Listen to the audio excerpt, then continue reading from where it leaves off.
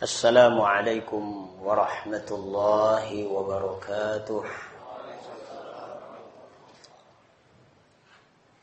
إن الحمد لله نحمده ونستعينه ونستغفره ونستهديه ونتوب إليه ونعوذ بالله من شرور أنفسنا وسيئات أعمالنا من يهد الله فلا مضل له ومن يضلل فلا هادي له أشهد أن لا إله إلا الله وحده لا شريك له وأشهد أن محمدا عبده ورسوله صلى الله عليه وعلى آله وصحبه وسلم تسليما كثيرا مزيدا مزدادا إلى يوم القيامة. أما بعد فإن أصدق الحديث كتاب الله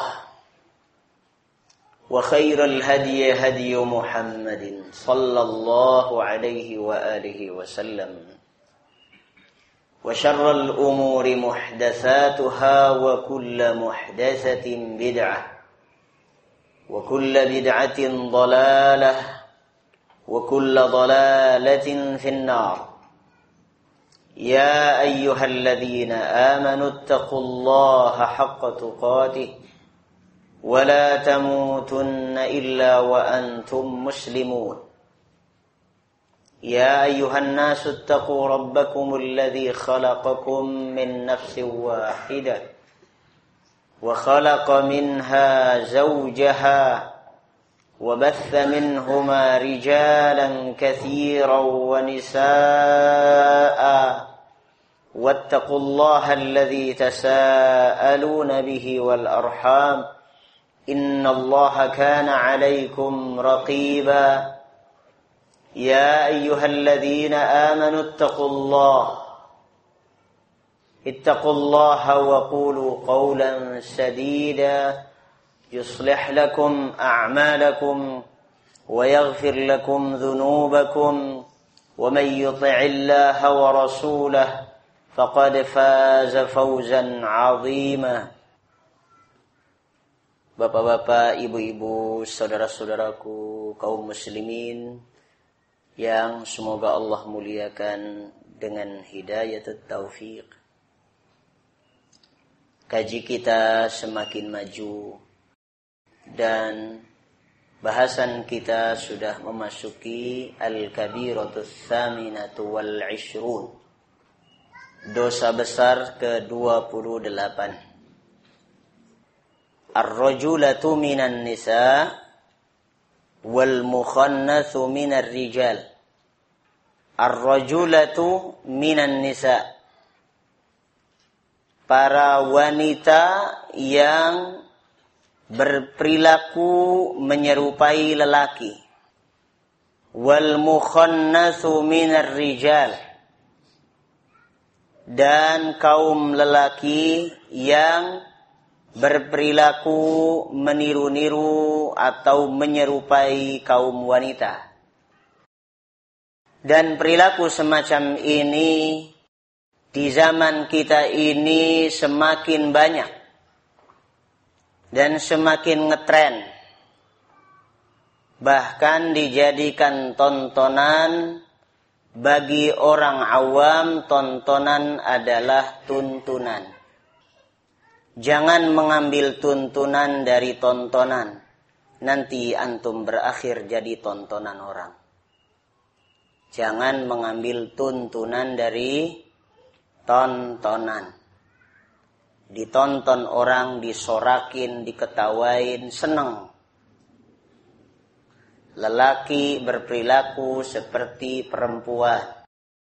Pakaiannya memakai pakaian perempuan. Potongan rambutnya menyerupai potongan rambut perempuan. Wajahnya di make up seperti perempuan. Begitu juga yang perempuan ingin kelihatan macho, biasanya maci jadi maco. Umumnya wanita anggun, lemah lembut, dibikin kekar-kekar, angkat besi, rambutnya dipendekin, bahkan ikut dipelontos. Pakaiannya juga demikian menyerupai lelaki. Lelaki pakai bulu jin, dia pakai bulu syaitan. Ini perilaku nampak biasa di tengah masyarakat umum, tapi sangat luar biasa dosanya di dalam syariat Islam. Ditandai dengan apa? Dengan laknat. Qala Allah Ta'ala walladzina yajtanibuna kabairal itsmi wal fawahish. Allah Azza wa Jalla memuji di dalam surah Asy-Syura ayat 37 orang-orang yang menghindari dosa-dosa besar dan perbuatan-perbuatan nista. Dijelaskan oleh Abdullah ibnu Abbas radhiyallahu anhuma. Beliau mengatakan, menyampaikan sebuah hadis, la'ana Rasulullah sallallahu alaihi wasallam al-mukhannathina minar rijal wal mutarajjilati minan nisa. Hadisun sahih. Abdullah bin Abbas radhiyallahu anhuma mengatakan Rasulullah sallallahu alaihi wasallam melaknat. Perhatikan, melaknat. Ini indikator dosa besar. Melaknati kaum lelaki yang berperilaku menyerupai perempuan. Wal mutarajjilati minan nisa, begitu pula para wanita yang meniru-niru perilaku kaum lelaki. Wa 'anil Nabi sallallahu alaihi wasallam qala, Nabi sallallahu alaihi wasallam juga bersabda, la'anallahu ar-rajulata minan nisa. Allah melaknati kaum wanita yang berperilaku menyerupai lelaki. Isnaduhu hasan. Wa qala Abu Hurairah. Abu Hurairah juga menambahkan, memberi kesaksian dengan statement yang lain. La'ana Rasulullah sallallahu alaihi wasallam ar-rajula. Rasulullah sallallahu alaihi wasallam melaknati lelaki. Yang mana? Yalbasu libsatal mar'ati, yang berpakaian menyerupai cara berpakaian wanita. Wal mar'ata, begitu pula perempuan. Dilaknati oleh Rasulullah sallallahu alaihi wasallam. Perempuan yang mana? Talbasu libsatar rajuli, yang berpakaian menyerupai pakaian lelaki. Isnaduhu sahih. Betapa banyak umat ini telah berbuat dosa kepada Allah Azza wa Jalla dengan cara berpakaian, dengan cara berperilaku, dengan cara bicara. Dan muskilahnya juga semakin dilembagakan dan diberikan apresiasi yang tinggi, apalagi di blow up dengan media informasi.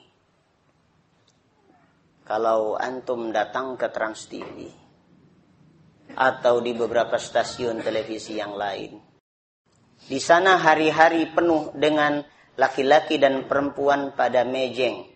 Yang laki-laki berlagak kayak perempuan, yang perempuan berlagak kayak laki-laki. Supaya laku. maka indikator laku atau tidak laku mereka untuk bisa masuk casting adalah aneh. Untuk bisa aneh, maka dibuat yang normalnya laki-laki berperilaku bagai perempuan. Yang perempuan berperilaku seperti laki-laki. Na'udzubillah, semoga Allah Azza wa Jal melindungi kita dan melindungi keluarga kita, sanak famili kita dari hal yang demikian. Karena itu merupakan dosa besar dan mengundang kemarahan Allah Azza wa Jal. Kalau Allah sudah marah, yang bakal dapat musibahnya itu bukan hanya orang yang berbuat dosa itu saja. Keluarganya kena, lingkungannya kena. Bertumpuk, semakin bertambah. Perbuatan-perbuatan dosa besar itu semakin murka Allah Azza wa Jalla. Maka ketika musibah banyak terjadi di negeri ini, patut dipertanyakan. Bertanyalah pada hati kita masing-masing. Sal dhamirak, tanyakan hatimu, hatimu tidak berbohong. Gerangan dosa apa yang telah kita lakukan? Atau dosa apa yang telah kita biarkan? Dosa apa di lingkungan kita yang telah kita anggap biasa? Kita mengarah kepada al-kabiratu tasi'atu wal 'ishrun. Dosa besar ke-29. Al-muhallilu wal muhallalu lahu. Ini istilah di dalam fikih. Dalam ilmu fikih terdapat pembahasan secara khusus tentang kitabun nikah. Kitab yang menjelaskan bab-bab tentang pernikahan, perceraian, dan sejenisnya. Serta perangkat-perangkatnya. Di antara fenomena di dalam pernikahan dan perceraian adalah adanya pasangan suami istri yang telah melalui fase perceraian 2 kali dan masuk ketiga kalinya, yang berarti telah habis sudah harapan untuk kembali bersatu sebagai suami istri, kecuali setelah wanita tersebut menikah dengan lelaki lain secara sah dan telah tidur bersama, kemudian telah bercerai juga dengan normal secara sah dan telah habis pula masa iddahnya, baru kemudian bisa kembali dengan suami yang pertama.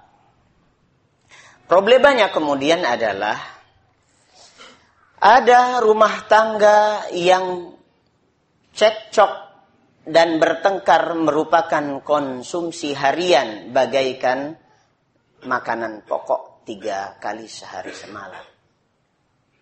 Kalau ndak cekcok rasanya ndak anget. Bagaikan orang makan, kalau ndak pakai cabai ada yang merasa tidak makan.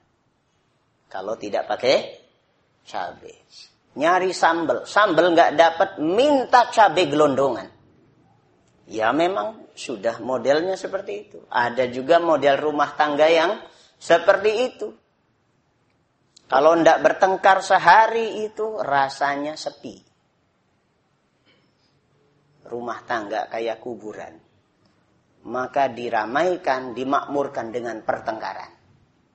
Dan dalam pertengkaran-pertengkaran itu tidak jarang keluar umpatan dan sampai vonis cerai. Ketika sadar, bukan sadar dari gila, tetapi setelah tahu bahwa hukumnya telah terjadi perceraian, Tapi rasa cinta masih melekat di dada. Masing-masing masih merasakan cinta itu. Maka buru-buru mencari solusi. Mencari ustadz yang membolehkan kembali lagi. Saya pernah diberondong pertanyaan oleh seorang ibu yang nampaknya mengalami peristiwa ini. Begitu sangat menggebu-gebunya untuk bisa kembali kepada suaminya yang pertama. Setelah diceraikan 3 kali itu. Ibu kenapa memaksa saya? Kalau ibu pengen, ya, nikah saja dulu dengan orang lain. Nggak bisa hati saya masih terpaut dengan lelaki yang itu, yang suami saya yang dulu itu. Saya cuma menyampaikan hukum Allah. Bu, hukum ini bukan punya saya. Kalaulah hukum ini milik saya, ibu boleh minta kapan saja dan bagaimana saja. Saya kasih nanti, Bu. Bingung juga dia dikasih tantangan begitu ya. Ditantang. Kalau itu memang hukum punya saya, ibu minta kapan aja yang seperti apa ibu maunya.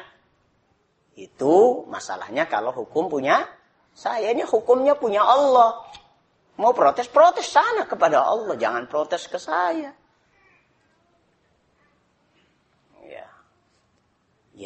Jadi solusinya bagaimana Pak Ustaz? Solusinya, ibu nikah dulu dengan orang lain. Nikahnya sah. Benar nikah. Dan sudah tidur bersama. Sudah normal wajar seperti biasa. Dapatkan kedamaian dengan suami yang lain. Alhamdulillah, berarti mungkin ini jodoh ibu. Ternyata tidak cocok, kemudian bercerai lagi. Setelah masa iddah berlalu, ibu mau kembali dengan suami yang dulu, boleh, silahkan. Tetapi memang ada oknum yang tidak takut kepada Allah Azza wa Jal, kemudian memfasilitasi, menjadi mediatornya. Dengan cara apa? Berpura-pura jadi suami-suamian. Coba bayangkan. Ini mainan. Suami-suamian. Dan saya pernah lihat sendiri kasus ini. Seorang lebe. Apa itu lebe? Modin.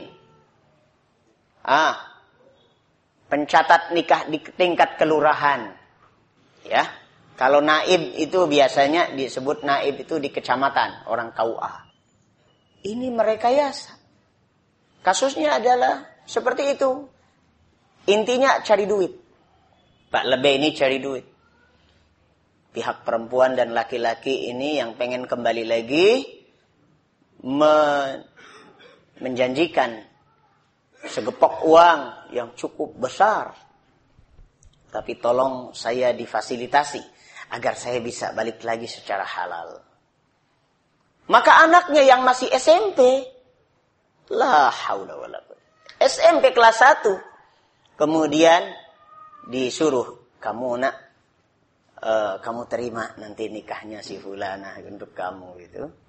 Dinikahkanlah dengan anak SMP kelas 1 ini. Ini nenek-nenek umur 40 tahun. Ya, maaf kalau yang ibu-ibu yang umur 40 tahun mohon jangan tersinggung. Maafkan saya, barangkali ada sedikit. Aduh, kok saya 40 tahun ini saya dibilang nenek-nenek padahal masih sangat cantik kan gitu menurut suaminya. Ya. Nah, akhirnya terjadilah dinikahkan anak laki-laki ini dengan ibu itu yang berumur 40 tahun.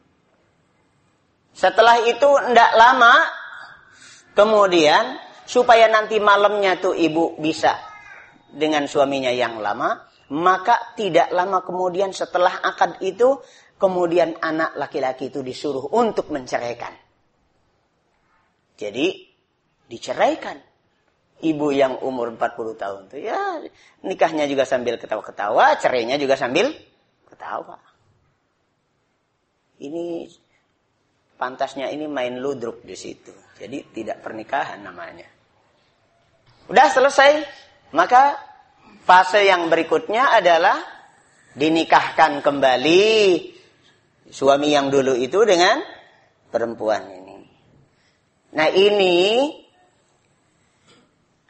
anak SMP tadi yang kecil itu namanya al-muhallil. Fasilitator yang memediasi untuk menghalalkan hubungan antara lelaki mantan suami dengan mantan istri ini. Sedangkan al-muhallalu lahu adalah suami yang lama itu. Orang yang difasilitasi supaya bisa gabung lagi. Paham ya? Mana al-muhallil dan mana al-muhallalu lahu. Nah, perbuatan kedua orang ini dan perangkatnya, oknum-oknumnya ini adalah perbuatan dosa besar.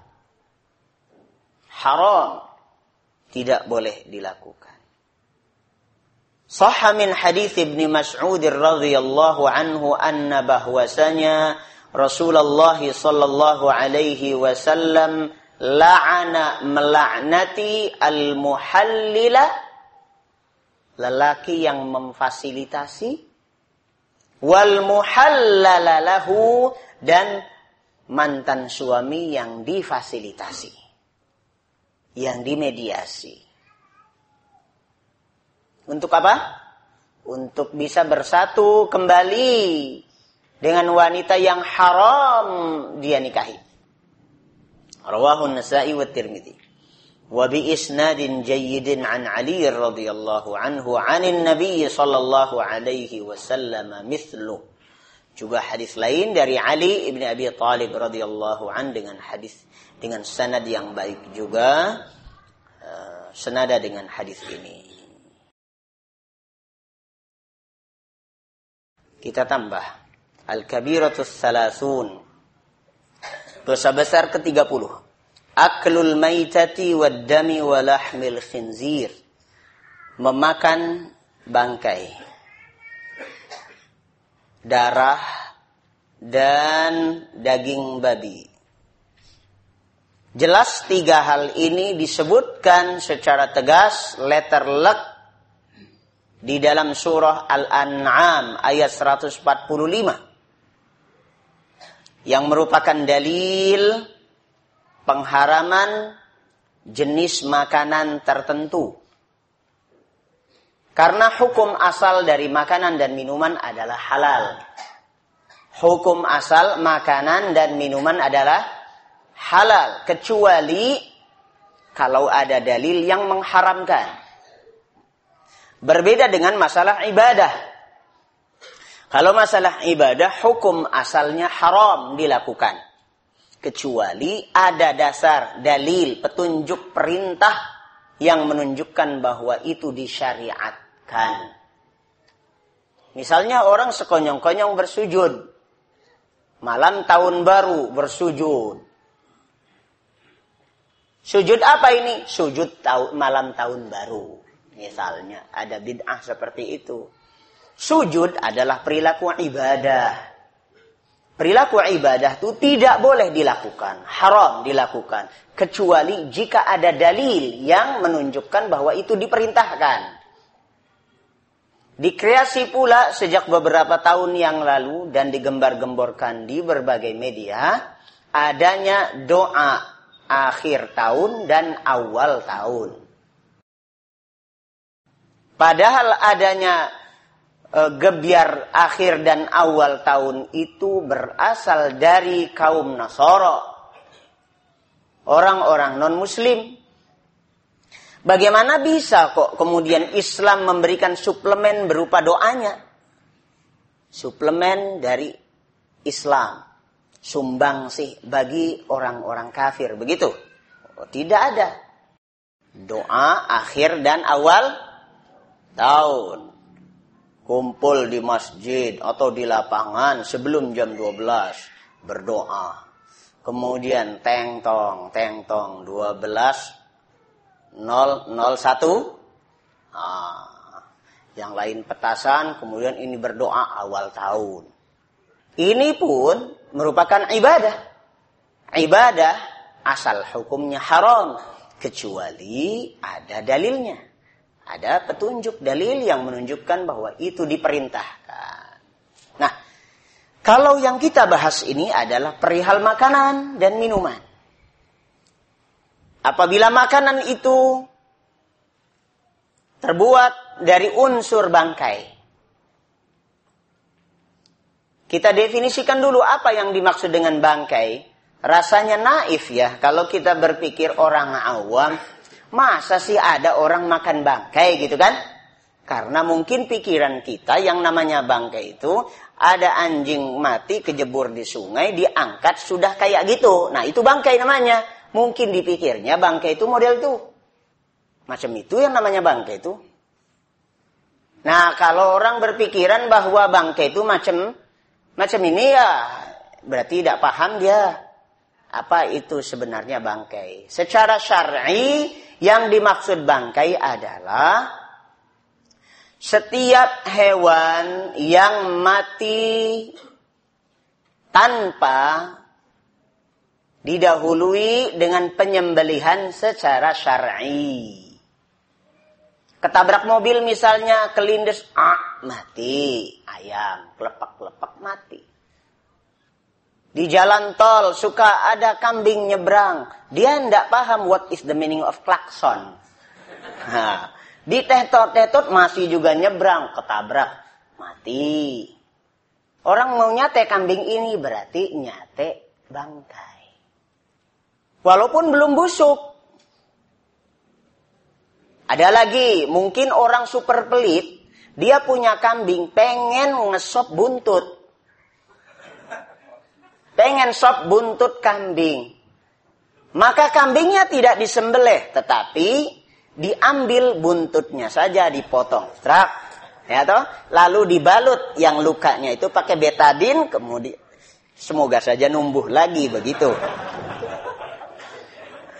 Ya. Nah, kata Nabi sallallahu alaihi wasallam, "Ma quti'a minal bahimati wa hiya hayyatun fahuwa maitah." Bagian mana, komponen mana dari seekor hewan yang masih hidup dipotong, maka potongan tersebut adalah bangkai. Jadi bangkai itu tidak harus dia ada kepala.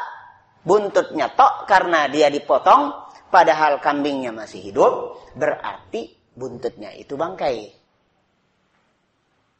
Itu ya. Jadi memakan bangkai. Bukan ngambil bangkai kucing atau anjing atau apa, kambing dari sungai yang sudah busuk. Bukan itu maksudnya. Ayam, kambing, burung sudah mati tanpa didahului dengan penyembelihan syar'i. Nah itu berarti bangkai. Begitu juga potongan itu tadi. Waddami, dan juga darah. Emang ada orang makan darah, minum darah? Ada. Bagi sebagian orang yang belum paham membedakan antara ati dengan marus, atau di dalam bahasa orang Jawa sebelah wetan sana dideh namanya. Ada yang bilang apa namanya? Dideh. Marus. Darah itu dikumpulkan dari sembelihan itu, kemudian mengental sampai kemudian mengeras menyerupai ati. Dan ini waspada. Harus diwaspadai. Kalau memakan itu berarti memakan darah. Kemudian daging babi. Sudah barang tentu kalau ini mudah dipahami. Allah Ta'ala berfirman di dalam surah Al-An'am ayat 145. A'udzu billahi minasy syaithanir rajim. Qul la ajidu fima uhiya ilayya muharraman 'ala ta'imin yat'amuh illa ay yakuna maitatan aw daman masfuhan aw lahma khinzir. Katakanlah wahai Muhammad, sampaikan kepada umatku, aku tidak dapatkan di dalam wahyu makanan yang diharamkan atas orang yang memakannya, kecuali jika dia bangkai atau darah yang dialirkan atau daging babi. Fa innahu rijsun, karena itu merupakan kotoran, najis. Barangkali ada tren makan daging babi, atau ada minyak babi dan sejenis itu, apalagi yang biasa melakukan perjalanan ke luar negeri, ke negeri-negeri dominan orang kafir di sana, harus berhati-hati. Boleh bawa Indomie, mungkin yang trennya Indomie, atau bawa apa? Ikan, tidak masalah ikan. Apalagi walaupun di negeri orang kafir, kalau ikan tidak masalah. Tetapi ingat masaknya pakai apa? Mungkin minyaknya pakai minyak babi. Dan di negeri orang kafir itu sudah merupakan tren. Hal-hal seperti itu menjadi pelezat. Na'udzubillah. Cukup dulu sampai pada poin ke-30 dari macam-macam dosa besar ini. Semoga Allah Azza wa Jal lindungi kita dan keluarga kita serta masyarakat kita dari kebiasaan dosa besar ini. Pertanyaan yang pertama, bagaimana hukum wanita muslimah maksudnya, dan pria Nasrani berzina? Lalu wanita hamil, apakah mereka boleh menikah jika pria tersebut masuk Islam? Walaupun wanita tersebut belum melahirkan anak kandungannya. Biarkan dulu dia sampai melahirkan, sudah bersih, dan lelaki itu sudah jelas masuk Islam, dan benar Islamnya, baru dinikahkan. Baru boleh dinikahkan. Memotong jenggot, apakah termasuk tasyabbuh atau menyerupai wanita? Dua-duanya masuk, dan bahkan tiga. Ada tasyabbuh bil kuffar, tasyabbuh bil yahud wal musyrikin. Karena Nabi SAW ketika melarang untuk mencukur jenggot itu dikaitkan pula dengan kebiasaan orang Yahudi dan musyrikin yang mencukur jenggot. Memanjangkan kumisnya biar tebal gitu. Sementara jenggotnya dibabat habis, itu menyerupai orang kafir. Orang Majusi, orang musyrikin, orang Yahudi, ya. Begitu pula menyerupai wanita. Tetapi kalau masih ada kumisnya, tentunya tidak menyerupai wanita, ya. Nah, sekaligus yang ketiga adalah dosa besar. Halqul lihyah ini merupakan dosa besar. Kemudian adakah doa awal dan akhir tahun dalam Islam?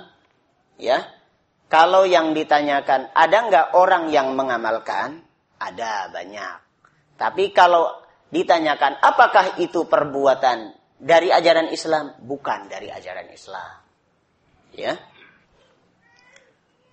Ini kalau nanya jangan dicoret-coret pertanyaannya ya.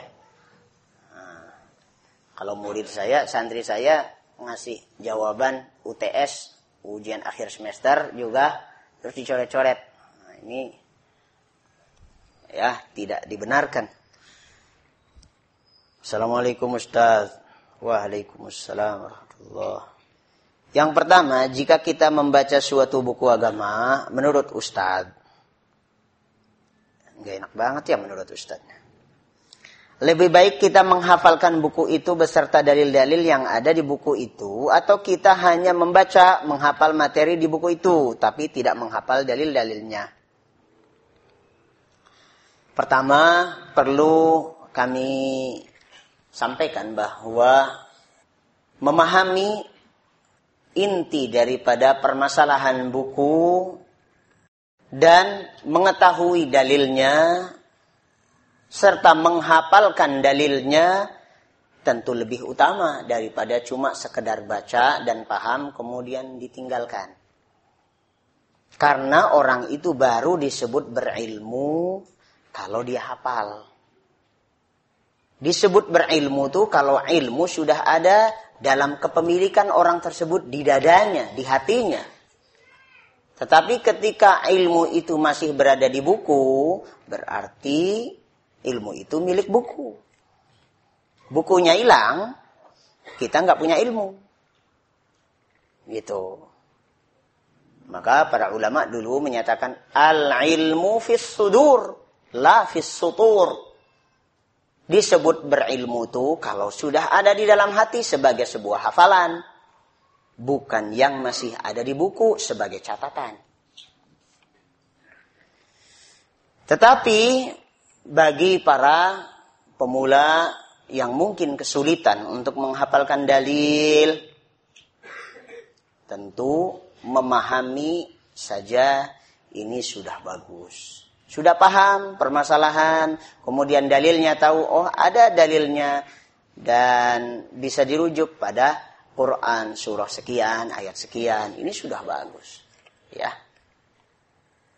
Yang kedua, jika kita menghafal suatu dalil, baik berupa ayat Al-Quran atau hadis, apakah harus dengan matan bahasa Arabnya, atau boleh hanya menghafal artinya saja?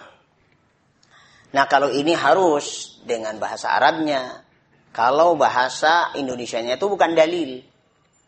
Karena bisa jadi Bapak Ibu dapatkan terjemahan yang salah. Lalu dihafalkanlah terjemahan salah tuh. Namanya hafalan, itu kayak fotokopi. Kalau kita bawa kertas begini, coret-coretan, masukin ke mesin fotokopi, keluarlah coret-coretan. Tapi kalau kita masukkan yang tidak ada coret-coretan misalnya, maka keluar juga bersih. Begitu. Itulah hafalan. Ustadz, bagaimana dengan hukum bila kambing ditabrak mobil? Kemudian sebelum mati kambingnya, orang-orang membaca bismillah, kemudian mengambil, memakan dagingnya, apakah ini bangkai? Kalau yang dimaksud sebelum mati kambingnya, dia masih bergerak-gerak gitu ya. Kemudian segera ambil golok. Kemudian segera dia sembelih. Bismillah, wallahu akbar. Dah, selesai. Terlepas dari ini milik siapa. Yang penting diselamatkan dulu, tidak menjadi bangkai. Ini cara cerdas namanya. Cara cerdas namanya. Antum tabrak kambing misalnya di tengah tol. Nggak tahu pula tuh siapa yang punya ini kambing. Nggak, dari entah berantah itu. Ya. Yang punyanya juga mungkin nggak cari-cari dia. Buktinya dia lepas saja begitu di samping tol. Nah, antum berhenti setelah nabrak kambing. Ya. Segera ambil golok atau apa gitu. Bismillah, wallahu akbar. Selesai urusannya dengan kambing itu. Adapun urusannya dengan yang punya kambing, antum akan kesulitan mencari. Masa sampai ke polisi, Pak polisi, saya telah menabrak kambing. Polisinya juga ogah untuk ngurusin yang begitu. Jadi gimana caranya? Yang jelas kita telah mengambil hak orang. Untuk menelusurinya akan sulit. Maka bersodakohlah. Harga kambing ini berapa diperkirakan? Mungkin 700.000. 1 juta. Bismillah. 1 juta itu kita infakkan. Kita sodakohkan. Kita mohonkan kepada Allah Azza wa Jalla. Ini pahalanya sampai kepada orang pemilik kambing nih. Jadilah kambing itu manfaat buat antum, bisa bikin sate sekeluarga. Gitu. Kemudian yang kedua, bisa dapatkan pahala pula orang yang kehilangan kambingnya. Begitu. Ini cara cerdas. Segera ambil kambingnya. Ustadz, apakah makanan yang dimasak dengan alat masak yang sebelumnya dipakai untuk memasak makanan haram akan menjadi haram juga? Ya, kalau memang masih menempel di situ, misalnya lemak babinya, ya. Tapi kalau wajan tersebut misalnya sudah dicuci, sudah bersih, ya tidak masalah. Tidak masalah dia. Ya. Dan ini pernah terjadi di zaman Umar ibn al-Khattab radhiyallahu an, ketika penyerangan ke Konstantinopel di mana itu adalah markas orang-orang kafir. Setelah ditaklukkan, di sana ada bejana-bejana orang kafir. Dicuci bersih, kemudian dijadikan alat masak, tidak masalah. Ustadz, bagaimana hukumnya memakan daging babi tanpa sengaja? Maksudnya tanpa sengaja, mungkin tidak tahu dia. Ini daging babi atau daging marmut. Ya, konon katanya empuk, sama-sama enaknya gitu. Tidak tahu, dia tidak bisa membedakan. Kalau kita tidak sengaja, kita tidak tahu, tidak mengerti, atau bahkan lupa bahwa di daerah sini ada makanan model itu, ini tidak merupakan dosa karena tidak sengaja. Karena Allah Azza wa Jalla tidak membebani siapapun kecuali sebatas kemampuannya. Dan hal ini di luar kemampuannya. Apakah telah jatuh talak pertama, kemudian mereka rujuk kembali, kemudian ketika terjadi talak lagi, apakah jatuh talak 1 atau 2? Ya 2. Sudah 2 tuh. Assalamualaikum. Waalaikumsalam warahmatullahi. Apakah ada dalil yang mengharamkan darah yang ada di sum-sum tulang? Tidak. Kalau itu dimaafkan. Ma'fu. Ya. Apakah darah yang di pangkal paha ayam itu haram? Bagaimana membedakannya? Darah yang mengalir atau tidak mengalir? Apakah sama-sama haram? Tidak sama. Kalau kita potong ayam misalnya, ayam itu sudah dialirkan darahnya dari lehernya, itu namanya daman masfuhan. Darah yang dialirkan. Kemudian sudah mati, kemudian dikuliti dan sebagainya, masih terdapat di sela-sela sum-sumnya atau di antara persendiannya itu ada darah, itu tidak apa-apa. Ya. Itu ma'fu, dimaafkan. Apakah laki-laki yang punya kelainan seperti wanita juga dilaknat Allah? Ya, sesungguhnya tidak ada kelainan itu. Permasalahannya adalah dia berperilaku normal sesuai dengan takdir Allah Azza wa Jalla sebagai lelaki atau perempuan. Tidak ada setengah laki-laki dan setengah perempuan, itu tidak ada. Bahwa ini ada yang tegar, ada yang tegas, tegap, ada yang loyo dan dia lembut. Itu hal yang biasa sesungguhnya, bukan kelainan. Ya. Bukan kelainan. Tetapi yang ada adalah dibuat-buat. Jelas dia laki-laki. Di luar sinetron dia laki-laki, memang betul laki-laki. Dia punya istri dan melahirkan anak. Istrinya itu dia punya anak.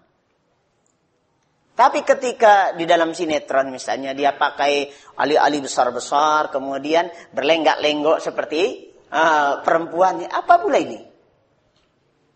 Ya, itu mukhannathin minar rijal. Bagaimana cara orang menyucikan dirinya jika sudah pernah memakan darah ataupun bangkai? Karena ini dosa besar, solusinya adalah taubat. Bukan kemudian dirogoh, dikasih pencahar untuk bisa keluar tuh. Tidak usah. Ya, bertaubat kepada Allah. Bagaimana apabila ada korban seekor kambing, Masya Allah, tertabrak mobil dan belum sempat mati lalu disembelih, tapi bagian tubuhnya terpotong sebelum disembelih. Apakah potongan tersebut halal? Potongan tersebut tidak halal. Yang masih utuh dan kemudian disembelih sebelum mati itu bukan bangkai, itu halal. Ibadah seorang waria apakah dapat diterima oleh Allah Subhanahu wa taala? Perbuatannya menyerupai laki-laki, ya, orang perempuan ataupun orang perempuan menyerupai laki-laki, itu adalah dosa besar tersendiri. Dan bahwa dia sholat itu urusan lain, itu ibadahnya dia dengan sholatnya. dosa yang tadi tidak kemudian mempengaruhi dan membatalkan statusnya sebagai muslim. Dia tetap muslim. Ya. Dan ibadahnya yang lain diterima oleh Allah Azza wa Jalla sesuai dengan syarat rukun yang ada pada ibadah tersebut. Jangan di generalisir, oh dia seperti ini berarti semua amalannya tidak diterima. Tidak ada urusan dengan itu.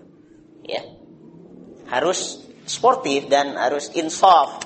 Ya, adil kita memberikan penilaian.